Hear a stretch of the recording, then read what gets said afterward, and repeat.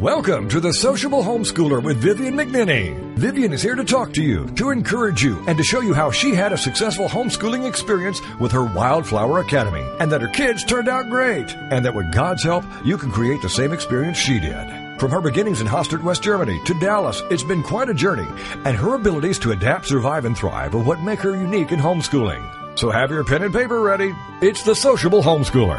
And now, here's your host, Vivian McNeny. "Teacher," said John, "we saw a man driving out demons in your name, and we told him to stop because he was not one of us." Mark 9:38. Funny how we're so alike in the petty jealousies and entitlement issues of life. This comes after the little discussion Jesus' disciples had been having among themselves about who was the greatest. Now they were grumbling that someone outside their clique was driving out demons in Jesus' name. Jesus responds by saying, "Whoever is not against us is for us."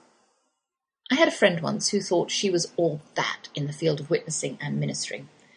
I was new to homeschooling and not from a Baptist or non-denominational church, and didn't pray over people or get swept up in the Spirit. I was just a lowly ex-Roman Episcopalian, one of those liturgical church members who didn't do laying on of hands at the drop of a hat in a parking lot.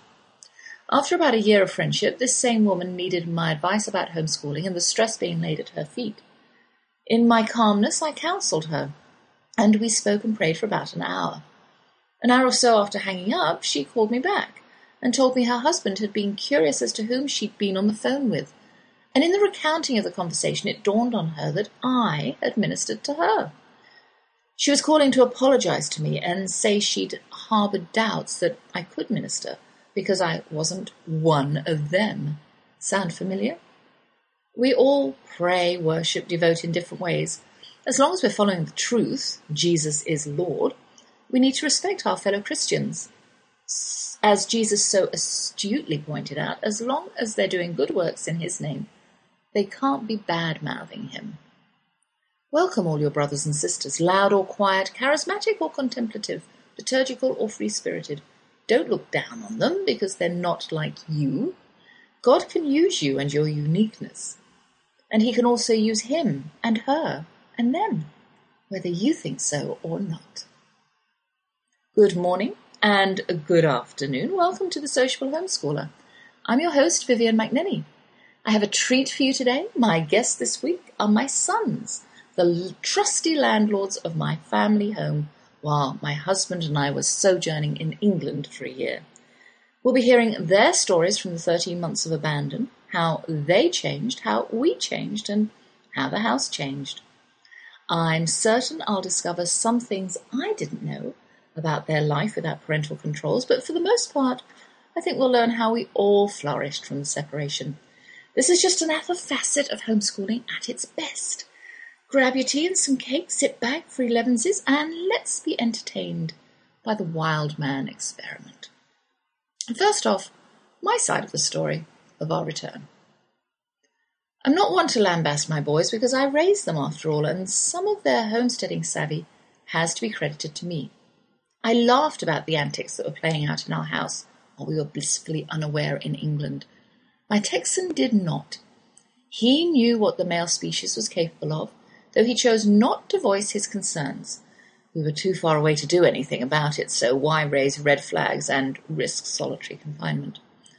I'd only been treated to the G-rated version of He-Man behaviour when left alone, so I splashed around in my innocence and laughed at my silly boys' expressions of freedom, however they were manifested. Put it down to lack of imagination. When I left my house in the hands of my 23-year-old, I had no idea what was going to happen. As part of my gap year preparations, I spent months getting the house exactly the way I wanted it to look when I returned. On handing the keys over to my zookeeper son and his older brother, I made one mistake. I failed to make them sign a contract to that effect. Can naive still be used to describe someone who has lived for half a century or more? 13 months later, when my southern gentleman and I stepped out of our taxi, after travelling for 2 days to reach our sunny shores, we were greeted by the sight of our zookeeper's son in the garage, bent double inside his car with the vacuum cleaner. He unfolded himself and stood up to wave, and then ducked back down again while we hauled 6 large and 6 small bags in the vague direction of the back door, making a mountain of luggage by the step. When we paid the driver, our son came towards us, his unfurled torso glistening with sweat, beaming with arms outstretched. We air-hugged. "You guys are 30 minutes earlier than I expected," he said. When we entered the house, I suspected our timing was a whole lot more than 30 minutes off. Something was amiss. The sink was full of dirty dishes, and my son was detailing his car. Obviously, we had left him the wrong piece of property to steward. "For the day of the Lord will come like a thief in the night." I brushed aside the scripture verse. I was jet-lagged, irritable, and in no mood to be thumping my Bible. I could have ignored a sink load of dishes, had it not been for the part of the house that was immediately visible on stepping over my kitchen threshold and into the wastes of the Wildman experiment. As I looked around my unrecognizable kitchen, I drew a sharp breath and set my face to impassive. The counters were laden with empty cartons of food, cooking and eating utensils, and appliances. "For easy access," said my son, reaching behind me for a dish towel to wipe his dripping face. A year's worth of unopened mail covered the kitchen table, chairs, and floor, rising to impressive heights. Immediately to the left of me in my garden room, where the peacefulness of the outdoors used to fold itself softly against the conservatory windows, and where I used to broadcast my show, this show, I saw, crammed in with my Adirondacks, a washer and dryer, a coffee table balancing a pair of end tables, a file cabinet, a chainsaw, several mud balls, wood shavings, most of the tools from the shed, numerous pairs of dirty trainers, wadded-up towels, swimsuits, packets of shock, air guns, tins of pellets, half a dozen throwing and gutting knives, a skateboard with a crudely fashioned potter's wheel attached, an empty pool pump box, a folded tent with scattered poles, climbing rope, 2 gas cylinders, and an oil pan lurking beneath the glass-top table. My haven now had about as much appeal as a landfill, and in defence, the former steward, following my gaze, said, "Oh, that room is too dang hot in the summer and bloody freezing in the winter to do anything else with." I agreed, but wondered why turn it into a municipal dump. In the middle distance, where the dining and living room used to be, vaguely familiar furniture was scattered haphazardly. The couch had been moved to sit across the fireplace. To open up the room, explained my man-cub. Littering the now larger living space was the flotsam and jetsam of daily living. Clothes, dishcloths, socks, a hairbrush, coffee cups, beer bottles, plates, a laptop, and a martini shaker. Through one of the lounge windows I could see a massive barbecue grill and a smoker butted against the glass. These blackened, greasy eyesores insinuated themselves into the cluttered room that had developed a tenement quality in one short year. The air inside the room was smoky. "I'm cooking something for dinner," explained my son, looking proudly at his outdoor toys. We'd heard about the self-sufficiency that had been taking place in the back 40. It was best I didn't know what I was going to be asked to eat later. I breathed in the hot air of home. "Why isn't the air conditioning on?" I asked, looking at the clock. "Oh, it went out yesterday," my son said. "Someone's coming to look at it later. Let's go look outside." He led the way through the dump. We'd been treated to Skype tours of the outdoors while on our gap year, and again I'd laughed at the occasional spurts of agrarian work that had been taking place in our carefully tended garden. Viewed on my 13-inch computer screen, our son's endeavours looked harmless and productive. A few months later, and in real life, the story was quite different. The words trailer park immediately sprung to mind as I stepped onto my deck and around the chimenea full of cigarette butts placed in the centre of a circle of chairs. "Where's the table?" I asked. "Around the corner. It's not broken, don't worry," my son assured me. "It was just in the way." I didn't ask. I cast my eyes around for a spittoon and happily didn't find one. Instead, I saw that my almost 100-year-old honeysuckle had been ripped out. "It was eating into the wood, Mum," and replaced with tin edging. fashioned to provide deep vegetable patches for potatoes and carrots, squash, cucumber and melons in the flower bed against the now derelict fence. A dozen brightly coloured pots of tomato plants ranged across the steps leading to the sliding office doors, now barricaded, and netting had been hammered up into the guttering to keep out marauding birds and squirrels. This ambitious attempt at crop-raising by my outdoor son had wilted thoughtlessly when his life happened away from the hosepipe. And I'm thrilled today that my brave sons, Ian and Simon McNeny, who lived in our house while my blue-eyed cowboy and I were away in England for a year, have managed to happen away from their exciting lives to join me as my guests. It wasn't until we returned to our home after 13 months that we became aware of the Wildman experiment that had been taking place while we were away, and I'm sure we're in for a lively conversation. My oldest son, Ian, is a filmmaker here in Dallas, where he's currently working on season 2 of the new series of Dallas, where he works evenings and nights, leaving his days free to pursue his own creative interests. He's also a freelancer for a creative studio in Deep Ellum called Real FX, where he's just edited a series of national commercials for Chuck E. Cheese, which will air over the holiday season. When not editing, Ian enjoys writing narrative screenplays and coming up with innovative ways to cook and perfect staple meals that will get the taste buds hopping. Simon is a zookeeper at the Dallas Zoo, where his special charges are the okapi, part of the hoofstock. Recently, he has become interested in training animals, particularly birds, which he spoke to us about on his last visit to my show in March. Simon also enjoys rock climbing and is sponsored by a climbing shoe company, Evolve, who manufacture high-friction technical rock climbing shoes, and a local flip-flop company called Harimari. Welcome, sons. Hello. Hi. Well, how are the two of you today? Doing good. Pretty good. Yeah? Yeah. Days off? Days off, Yeah. Good. Last of my 3-day weekend. Oh, that's nice. That's nice.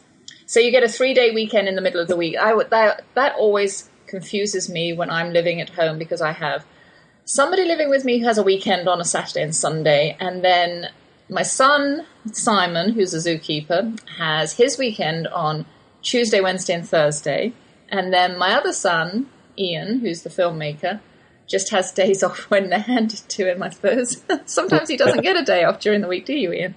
A lot of times, yeah. Yeah, you just spend all your time working. Well, I invited both the boys to come and talk to us about their year. You've heard all about my year in England over the year when I've been doing the show. And I want them to talk about their year in our house while we weren't here. So, first off, how did the two of you react to the news that your blue-eyed dad and I were heading to England for a year? I was kind of excited for you guys. I didn't really think about the whole living at the house thing for the first few weeks, but It was weird. I think you guys had talked about doing it for a little while, and it was always it seemed more like a dream type conversation, and then suddenly you actually had a date, and you said, "We're really doing this," and I thought, "Oh my goodness!" Mm-hmm. And you weren't living at home at the time, Ian. No, I was a little bit jealous that you decided to do this while I was on my own already, but I came to terms with it. And Simon, how did you? No, I felt excited for you guys, and yes, that's what I was going to say. You felt excited for us, but what about you? Oh well, once I realized that I was going to be taking care of the house, I was thrilled for the opportunity to live on my own, but not have to worry. About paying rent, breaking things. It was not my house, but he knew enough about the house to kind of know how things worked on a day-to-day basis. He didn't have to readjust to a different environment. Yeah. And originally, the plan was to have some friends living with you also, yes. Simon. Do you want to tell us about that? Yeah, so I was supposed to have, I think 4 other roommates in here, since there's 5 bedrooms, and they were all from the zoo, and it was working out great. They were ready to sign the little contract you guys had written, and then all 4 of them bailed. Probably 3 weeks before you guys left. Yeah. And so that was a big bummer, and quite a shock to both of us, you guys and me. Mm-hmm. So we just made do for the first few weeks, living on my own. So yeah. And you lived completely on your own? Yeah, no, I lived on my own for, I guess, about a month. Well, Paris was No, here for a little bit. Paris was here Paris for the was first here few for like weeks. a week or two. Yeah, and then that's when she moved to Corpus. Yeah, okay. And He slept with all the lights on in the house. and a baseball bat, the wooden sword by his bed, I think. Yes. Okay, well, we've got to go on a very short break, but we'll be back in just a few moments, so don't go away. How do you handle toddlers, teens, and tirades when homeschooling? That's what we're working on now. It's Vivian McNeny, the sociable homeschooler, and we'll be right back after these. Hi everybody, this is Pete Dix of Beatles and Beyond. Why don't we all come together and hear some of the tracks off the latest Beatles release on this radio station.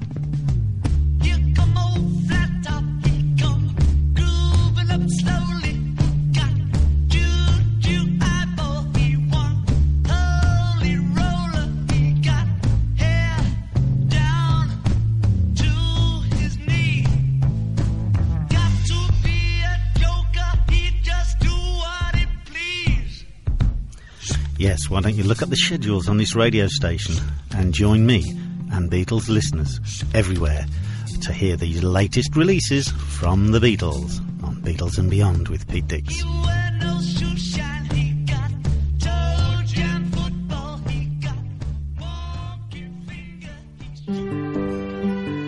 Welcome back to The Sociable Homeschooler with Vivian McNeny, the show for any homeschooler at any point in their homeschooling career. Join us as we plow through the problems, tackle the challenges, and celebrate the successes. It's The Sociable Homeschooler on TogiNet. And now back to your host, Vivian McNeny. All right, so Simon, you find that you're living on your own. Paris has left to go to Corpus Christi, and there's nobody else in the house. And at what point did you initially keep thinking, oh, Mum and Dad will be home soon? It didn't hit me for like 2 or 3 months. Yeah. It wasn't until August that actually came across that you guys were really gone for a while. Mm-hmm. So for the first little while, it was fun getting used to living on my own until Shelby moved in. Mm-hmm. So for the first few weeks, it got a little lonely. Yeah. And I did catch myself, sitting at home watching TV a lot of the nights and not having anything to do. Yeah. And then Shelby moved in probably at the end of June, I think. And that's when it became kind of one of the best summers of our lives, we've said, It definitely was a summer for the history books, I guess. Yeah, and you managed to hold down your job as well as have the best summer of your lives. Yep. Yeah, we both kept our jobs and were able to swim and use the pool. I think we took advantage of the house that we had. We were able to use everything. We had all the rooms that we wanted to use. We blocked off the upstairs. Mm-hmm. But we used the kitchen, we cooked, we grilled, we swam, played outside, jumped off the roof. I mean, not the roof. But whenever I was around, we definitely used it as the place that we lived, as our house, as opposed to just Mom and Dad's house that we kind of, were guests in or lived in or whatnot. It was, it definitely, the tone of the whole living situation and experience changed. So what's the longest you've been left alone in the house before this? A day? It'd been a couple days. You guys have gone to grandmama's, I think. Well, and you guys went to Destin. Yeah. You went to Florida for a week. That's when Micah broke the window. That's right. That's right. What were you doing when he broke the window? We were chopping down a tree, and Cameron and I cut everything down except for one big branch, and Micah comes over to help, and he breaks the window. But did you have... No, that was before you left. A window broke out, didn't it, in the house? In your room, Simon. Oh, yeah. That popped out from the heat. Yeah. That's weird. So nothing really major went wrong in the house. There wasn't any dire emergency while you were here. No. A couple of things with the pool pump and one shower thing. So no, nothing major. Yeah. So you say you had the best summer of your life, or so far. Obviously, you probably had some really good summers when you were children too.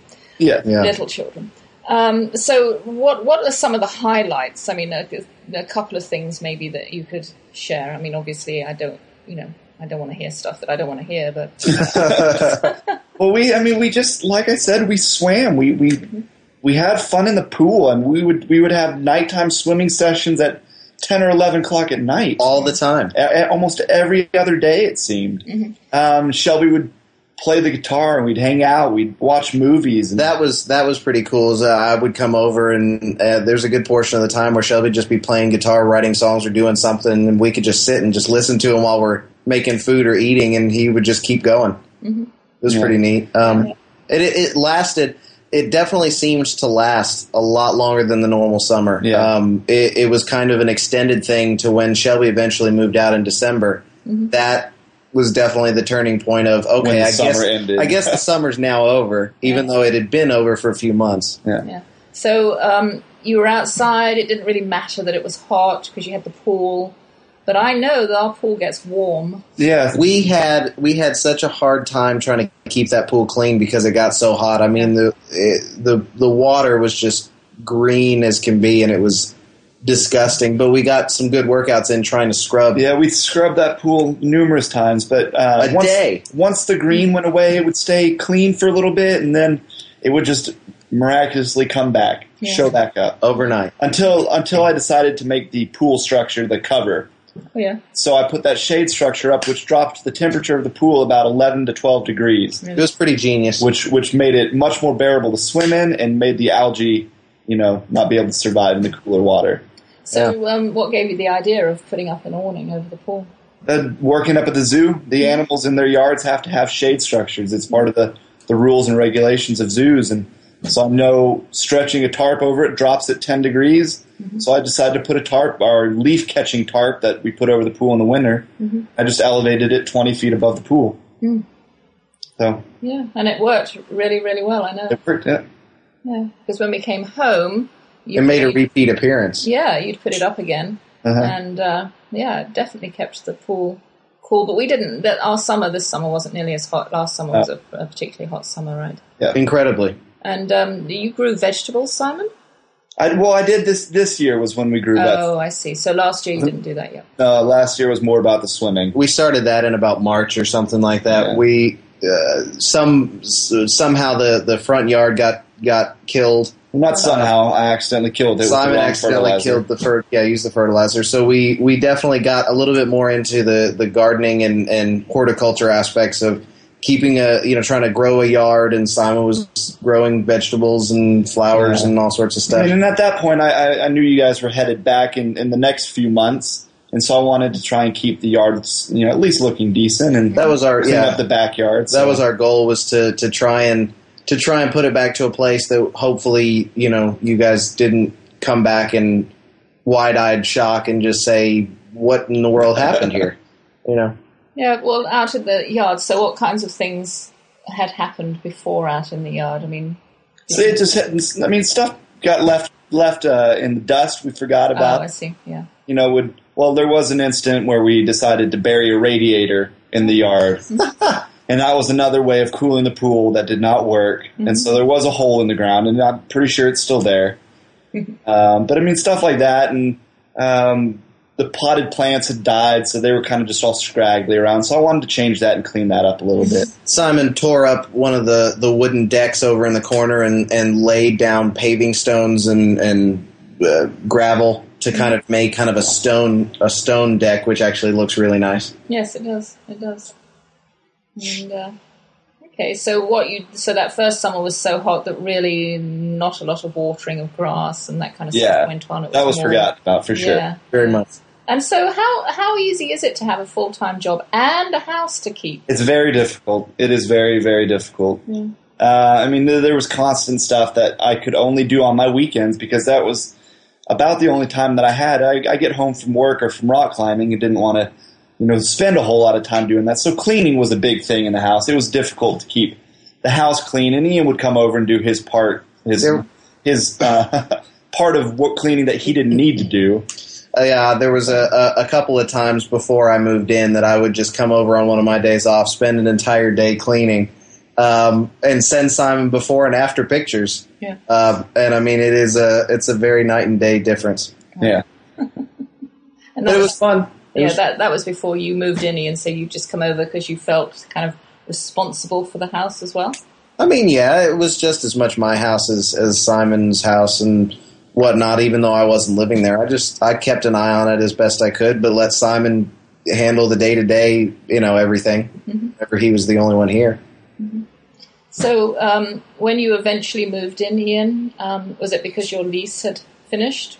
Yeah, my lease was up, and I decided that for the money I was spending at this apartment, it really was not worthwhile signing another lease. I just decided I'll just move everything into the house, and then whenever you guys moved back, we would just kind of decide what we wanted to do after that. Mm-hmm. So I moved in and kind of took more of the active role in the upkeep of the house on a day-to-day basis, and Simon and I really kind of stepped up and did as much as we possibly could to keep everything, in a working order. Well, I know, Ian, you went through the pantry and our spice cupboard. Yeah, and you saved us a couple of tins of things. I did. That. There was some Cajun seasoning in there from 1982, I believe, something like that. It was older than me, so I had to respect it as an elder. I mean, just stuff that we've kind of seen in there and whatnot entire lives growing up and use on occasion, but that's just it. It only gets used on occasion, and so that's why it's been there for quite a number of years, I guess. Yeah, that's right. And in fact, I was at the store yesterday, and I couldn't remember whether I had baking powder or not. I knew I used to have some. Yeah. But I think I just had that one tin. I think that one tin had been in this house for 25 or 26 years because I only ever used it really rarely. Right, yeah. Right. And I don't know whether that was one of the things you threw away, so I bought one just in case because I didn't want to get home and not have one. But there you go. Yeah, you're right. I mean, I think we do that with spices. They don't really go off, but they might lose their pungency, so it's probably not a wise thing to do that. But, right. Yeah, you'll find. Okay, so you said you used the kitchen a lot. Did you cook outside a lot? We did once. I had my grill. Ian and I, and I think Shelby was over. We got in trouble for using his grill at his house once. At my apartment, actually, the I guess the fire department was called because somebody was complaining about smoke, and we were just cooking brisket or ribs or something like that on my charcoal grill. We had done it a few times before, but I guess it got a little bit more smoky than normal, and they said, you guys really aren't allowed to have this here. So we started, doing most of our only cookouts over at the house until I moved in, and then I brought my grill over and we used it. We grilled a lot, and it was fun. The kitchen was used, and that's when what did we make that year? I mean, we cooked. We just on a whim one day we just decided we're going to grill a whole chicken without really knowing how to do it or looking up recipes or directions. We just kind of, you had made whole chicken back in the day in the oven, and so we thought it really couldn't be much more difficult than that. So we went for it. That's kind of how we approached cooking most of the time while we were here, is just if something sounded good or we could kind of logically think it through in our head, we just went for it. And some of the cooking became, exotic flavors, exotic meats. Simon really likes to put curry on bacon and things like that. Curry and bacon, but I mean, we did have a meal that consisted of Cameron's wild boar pork chops. Mm-hmm. We had duck. We had some squirrel. And I think we might have had turtle that day as well. Yeah. So there were 4 different meats there. Lindsay was over to try that, so she can attest to the flavors. So what were they? I mean, did they taste very different? They did. Squirrel is just more of a pain in the butt to eat because it's so small. But it's really dark meat, kind of gamey. And the duck was really kind of a rich flavored meat. I had some of the duck. The duck was pretty good. Turtle is greasy. I wouldn't recommend turtle. Oh, really? I didn't eat turtle. So that's interesting. Okay. Well, we are getting ready to go on another break, so come back and hear more about the Wildman experiment that went on while we were in England. How do you handle toddlers, teens, and tirades when homeschooling? That's what we're working on now. It's Vivian McNeny, the sociable homeschooler, and we'll be right back after these. Why do I feel so lousy?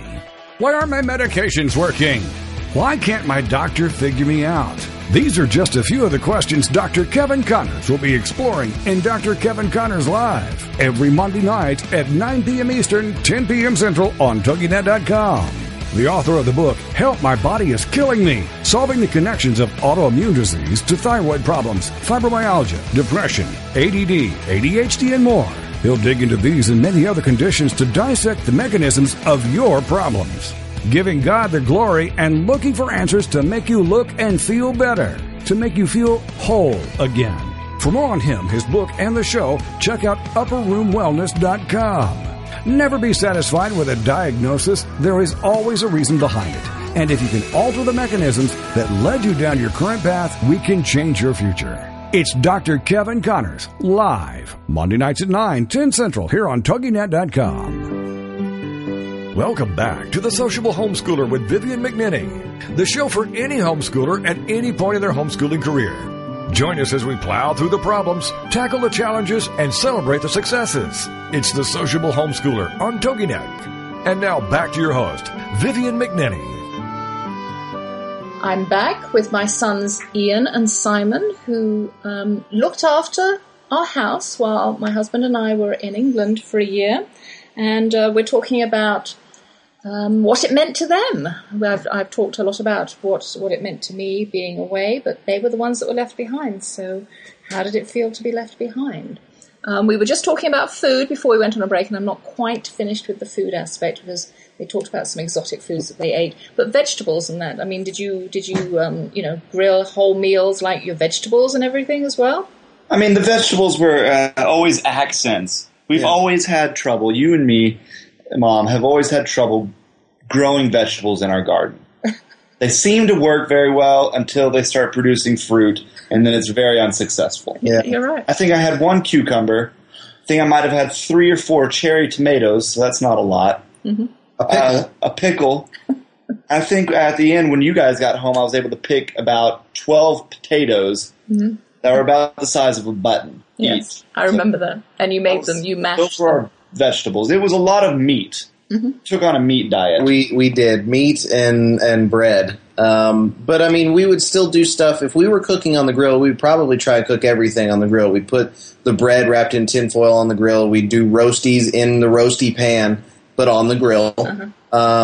I mean, especially if we were going to light that charcoal grill, we knew we better cook a lot of stuff because you have to get it hot enough using as much charcoal. You didn't want to waste it. That's right. Yeah. But I mean, along with the meat, we switched up our stores. Uh-huh.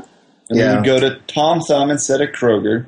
Mostly because you didn't have to cross a street to get there. There wasn't a stoplight. There wasn't a stoplight. It was just a very easy peasy drive up there. Yes. So we go to Tom Thumb. We grew to love Tom Thumb. Recognized a bunch of people. Got recognized all the time. Simon's some eye candy up there. Oh, I'm sure he is. But that was our experience with cooking. But you use the Asian market a lot as well, I hear. Yeah. For your meats. Yeah, I mean, and it's just the meats. The meats were mostly where we go, to the Asian market to get them, just because, I mean, they're fresher and better cuts of meat, better prices, better stuff like that at an Asian market. Coincidentally, it's funny. Yeah.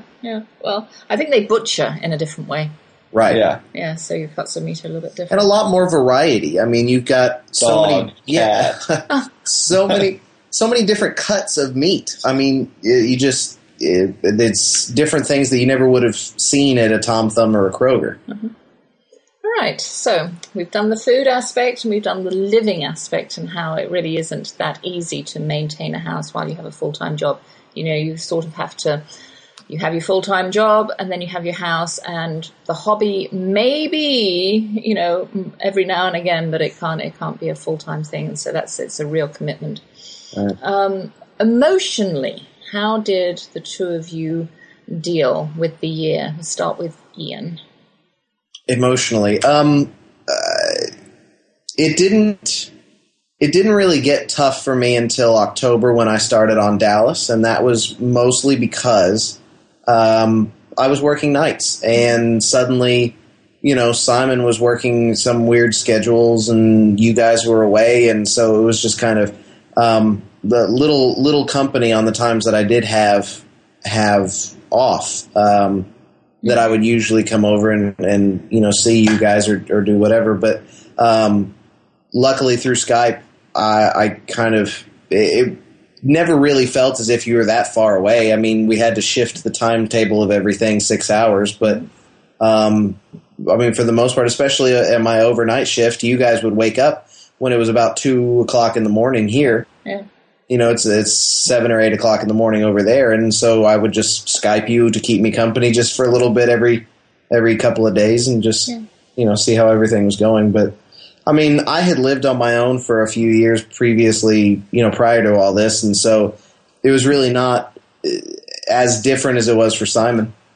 Except that Mom and Dad weren't just around the corner, or you could go over there with a car and say, "Dad, help me with this." And that was the hardest part. Definitely was having to adjust with the time zone, like Ian said. I mean, after about 5 o'clock our time here in the evening or afternoon, we could no longer get in touch with you guys. You guys were asleep, and so that was the okay. Now I got to figure out what's going on from here on.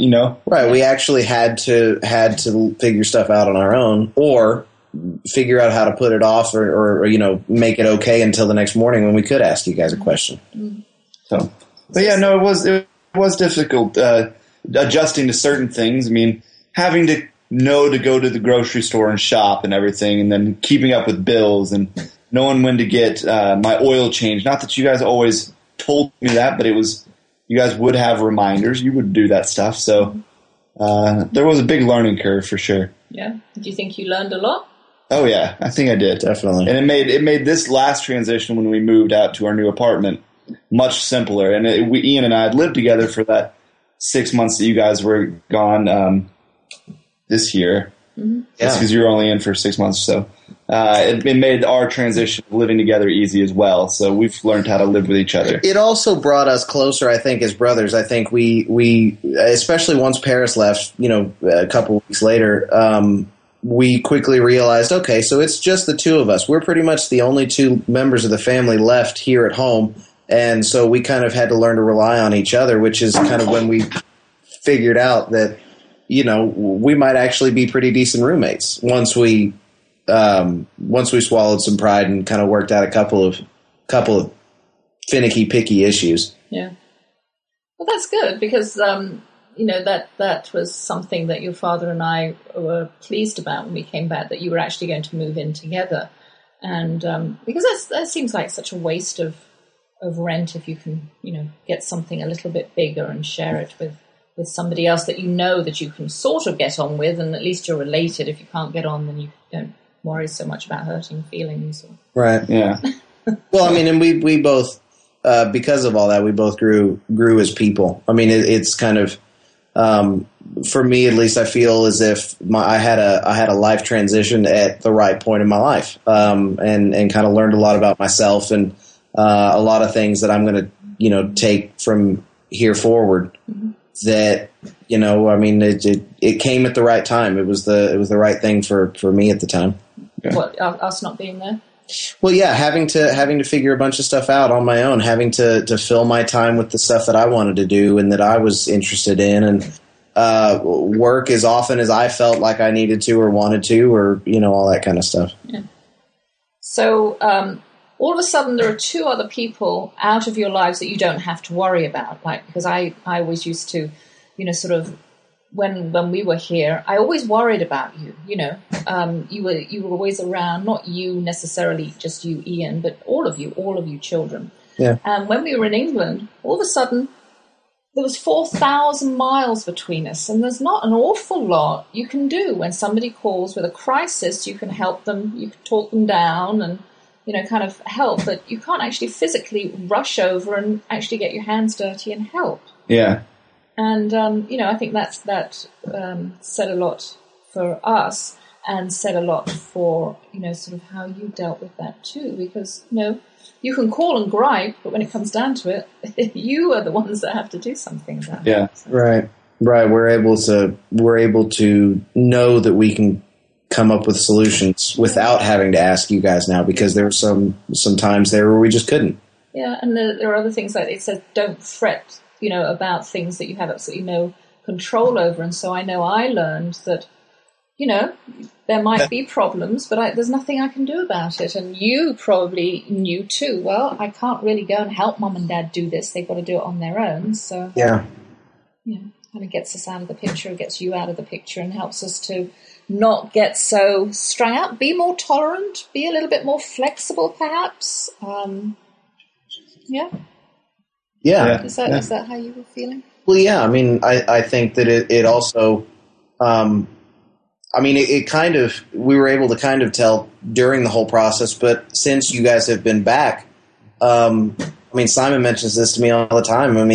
We can see a complete difference in the way you guys behave around us and the way we behave around you. We've entered into a new realm of our relationship with our parents, and so it's no longer. It doesn't always seem like a parent-child relationship anymore. It's more of we're now adults, and and it's nice to see that. It's fun to see that transition. I think we're living out the biblical definition of love your parents, respect your parents, without having to feel as if we don't have a choice. You guys are people that we respect, and for good reason at this point. Because we have this relationship that you do respect the things that we do and the decisions we make for the most part, and we respect everything that you guys do.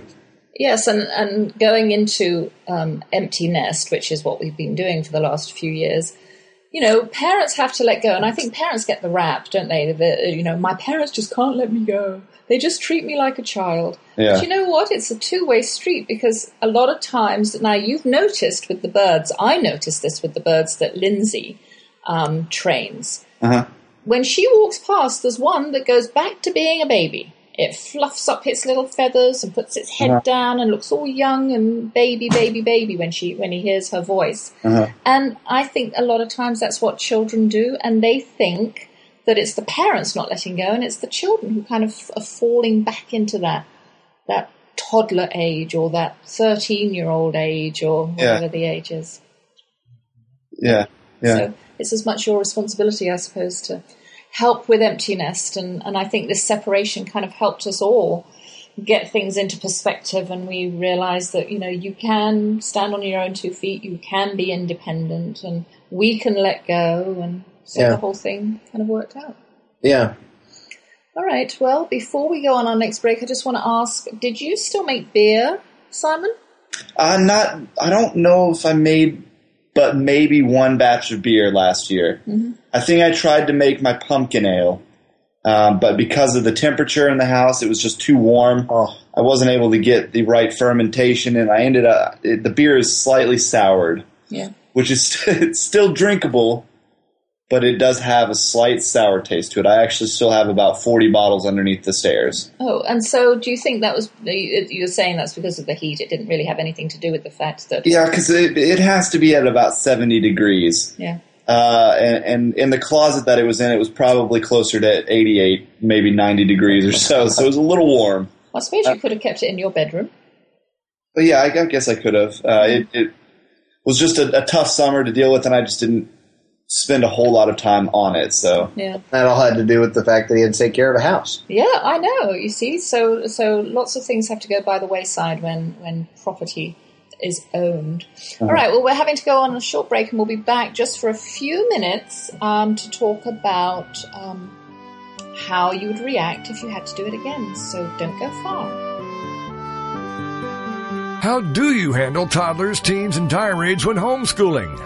That's what we're working on now. It's Vivian McNeny, the sociable homeschooler, and we'll be right back after these.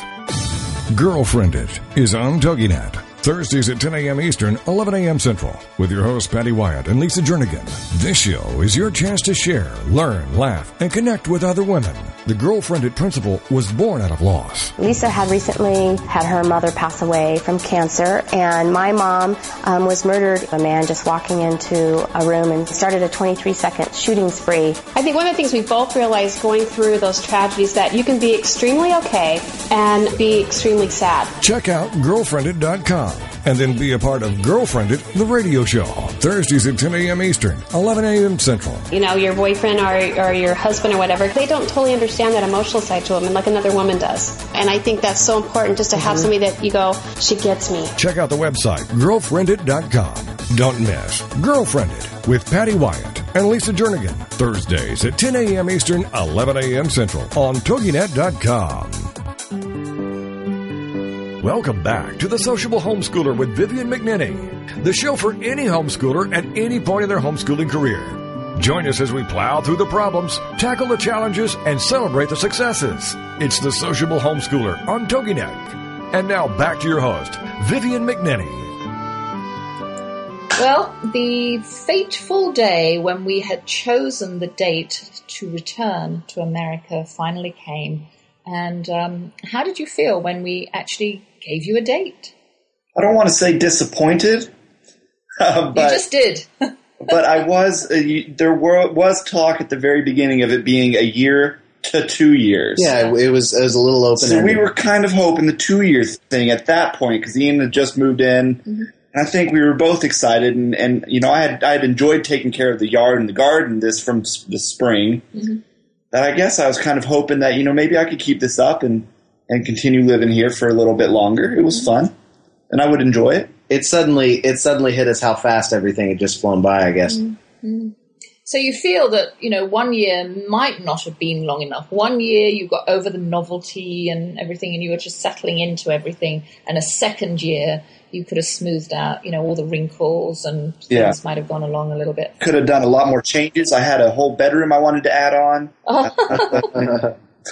Yeah, nice. So if we asked you to do it again, would you say yes, or was the responsibility too much? Yeah, when? Let us know. Yeah.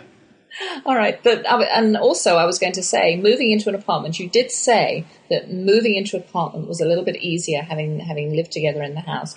But is it completely different? I mean, how is it different, or is it about the same? It's different because it's not as huge. This house is gigantic. Well, and it's also familiar. You know, and it's real familiar. But having such a much smaller area is easier to take care of. Mm-hmm. There are less responsibilities. We don't have a yard to take care of. All we have to do is call a maintenance guy if the air conditioning breaks, as opposed to trying to figure out how to fix it ourselves or get somebody out here to fix it. Mm-hmm. An apartment is definitely easier, but the familiarity is not there, and we just have to create our own environment, which I think we've done a fairly good job of the past 5 or 6 weeks. Yeah. So you're settling into your apartment. Yeah. No, we're enjoying it. It's real. The inside is definitely it's our space, but the whole building, you know, in the parking lot area and like the location is definitely not our familiar home. Yeah. But the inside feels like us. So. Yeah. And is it noisy, or do you not hear your neighbors? Not our direct neighbors, but I mean, we hear people, you know, walking around talking outside, cars driving by outside and whatnot. But I kind of feel you get that anywhere. Yeah. And both of you are closer to work. Yeah. Oh, yeah. I mean, I'm so nice. 10 minutes at that, if that, to each of our works. Yeah. Well, it's a little bit further away than you used to live, Ian, but it's still only about 30 minutes, not a 10-hour flight, no time difference. Yeah. Right. So, and I mean, it's fun.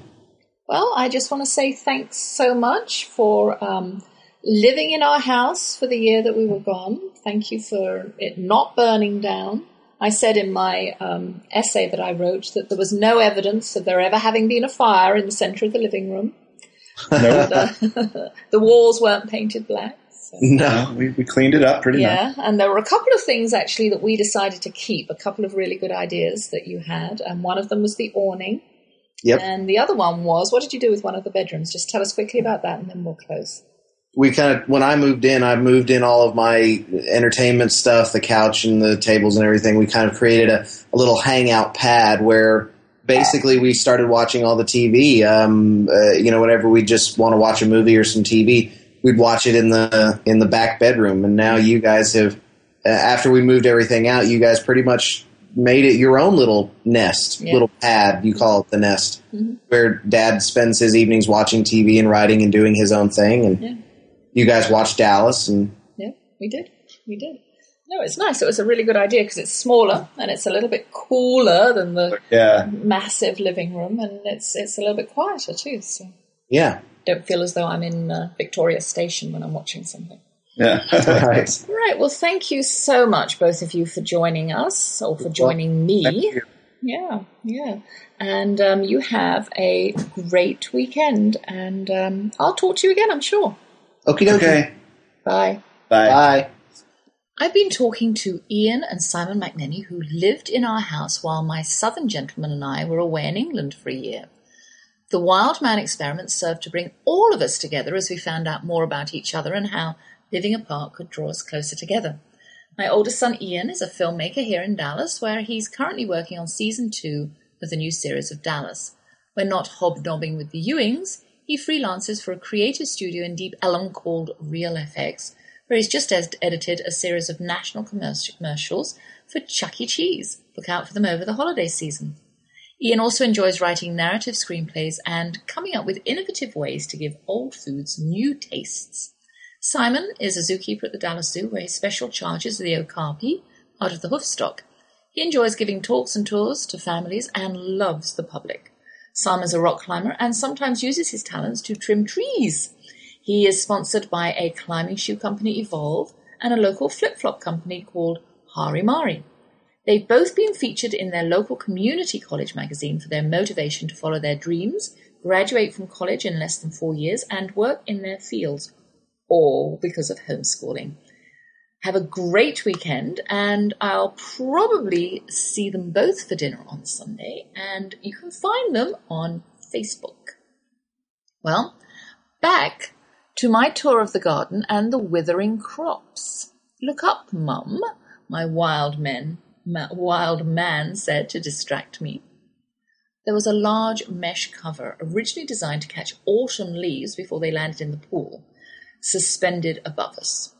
Bright yellow rope crisscrossed the wooded area beyond the fence line and snaked across the rooftop, winding around the air vents to secure the canopy. The water temperature has dropped almost 10 degrees, explained my son, surveying the 16-foot awning floating above our pool. I looked down. There was a fine layer of algae covering the surface. Apparently the pool sweep had packed up and left, and the water was a dark shade of green. It may have been cooler, but it wasn't enticing. I kicked the dirt that used to be our lawn until it had fallen victim to a fatal mistake in fertilizer. I wondered what was cooking for dinner. After a good night's sleep, we took stock of our homecoming. The house was still standing. There was no evidence there had ever been a fire in the middle of the living room, and the walls hadn't been painted black.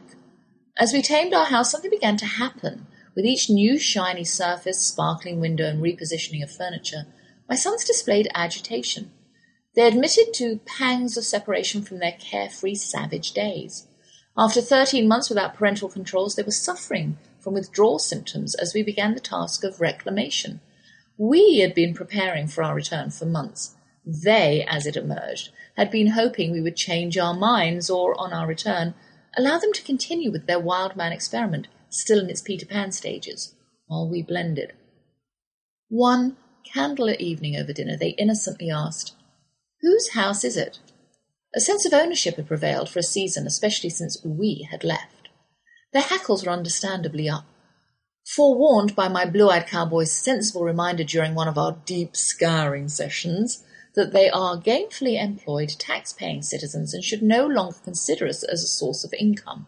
Furthermore, he'd continued, as I processed these words of a heretofore reluctant empty nester, they're not joint owners of our house, no matter how entitled they feel after a year.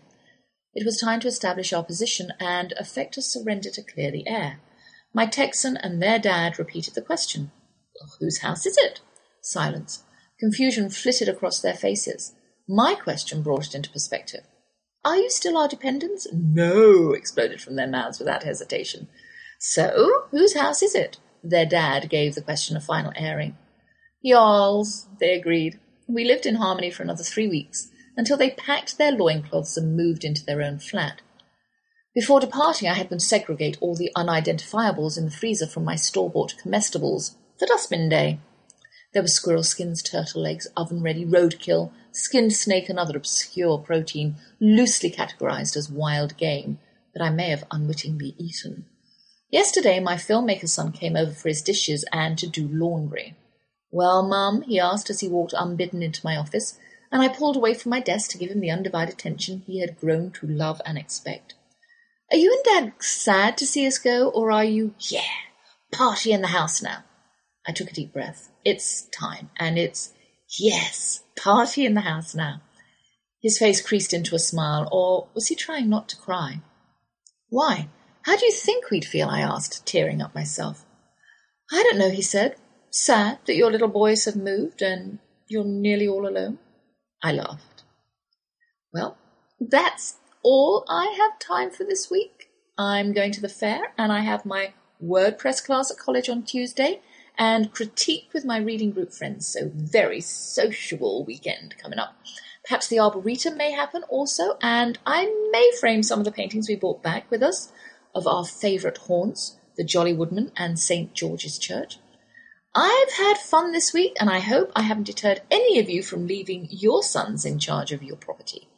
I'll be here same time, same place next week on TogiNet Radio. Without further ado, I'll say thanks to my handsome husband who believes in love at first sight, our 4 children who are the result of that belief, the hard-working staff at TogiNet Radio, my guests, the Wildmen, Ian and Simon McNeny, and you, my faithful listeners, especially Anne in Lindale, Hannah, Tina, Rosemary, Christine, Joel, Laura, and many others who are a part of my growing audience. Listen to my friend Ali Lapreet, New Day to New Time, Mondays at 7 p.m. Central, and Lisa Stedman on Wednesdays at 1 Central. May the Lord bless you and keep you. May the Lord show you his kindness and have mercy on you. May the Lord watch over you and give you peace. Do, do, do. Do. See you next week. Thank you for joining us for The Sociable Homeschooler with Vivian McNeny on TogiNet. The Sociable Homeschooler is Vivian's attempt to help dispel the stereotypical homeschool family. She and her husband have 4 grown children ages 24 to 18 who were willing guinea pigs for her foray into homeschooling, the Wildflower Academy, which flourished for 15 years. Vivian is here to be an encourager to all of you who are thinking of homeschooling. Plus, you'll have some great ideas on homework, vacations, keeping science projects in the house, and being popular versus popularity. So, we'll see you here next Friday for another engaging hour with a sociable homeschooler, Vivian McNeny. Friday afternoons at 5, 4 Central on TogiNet.com.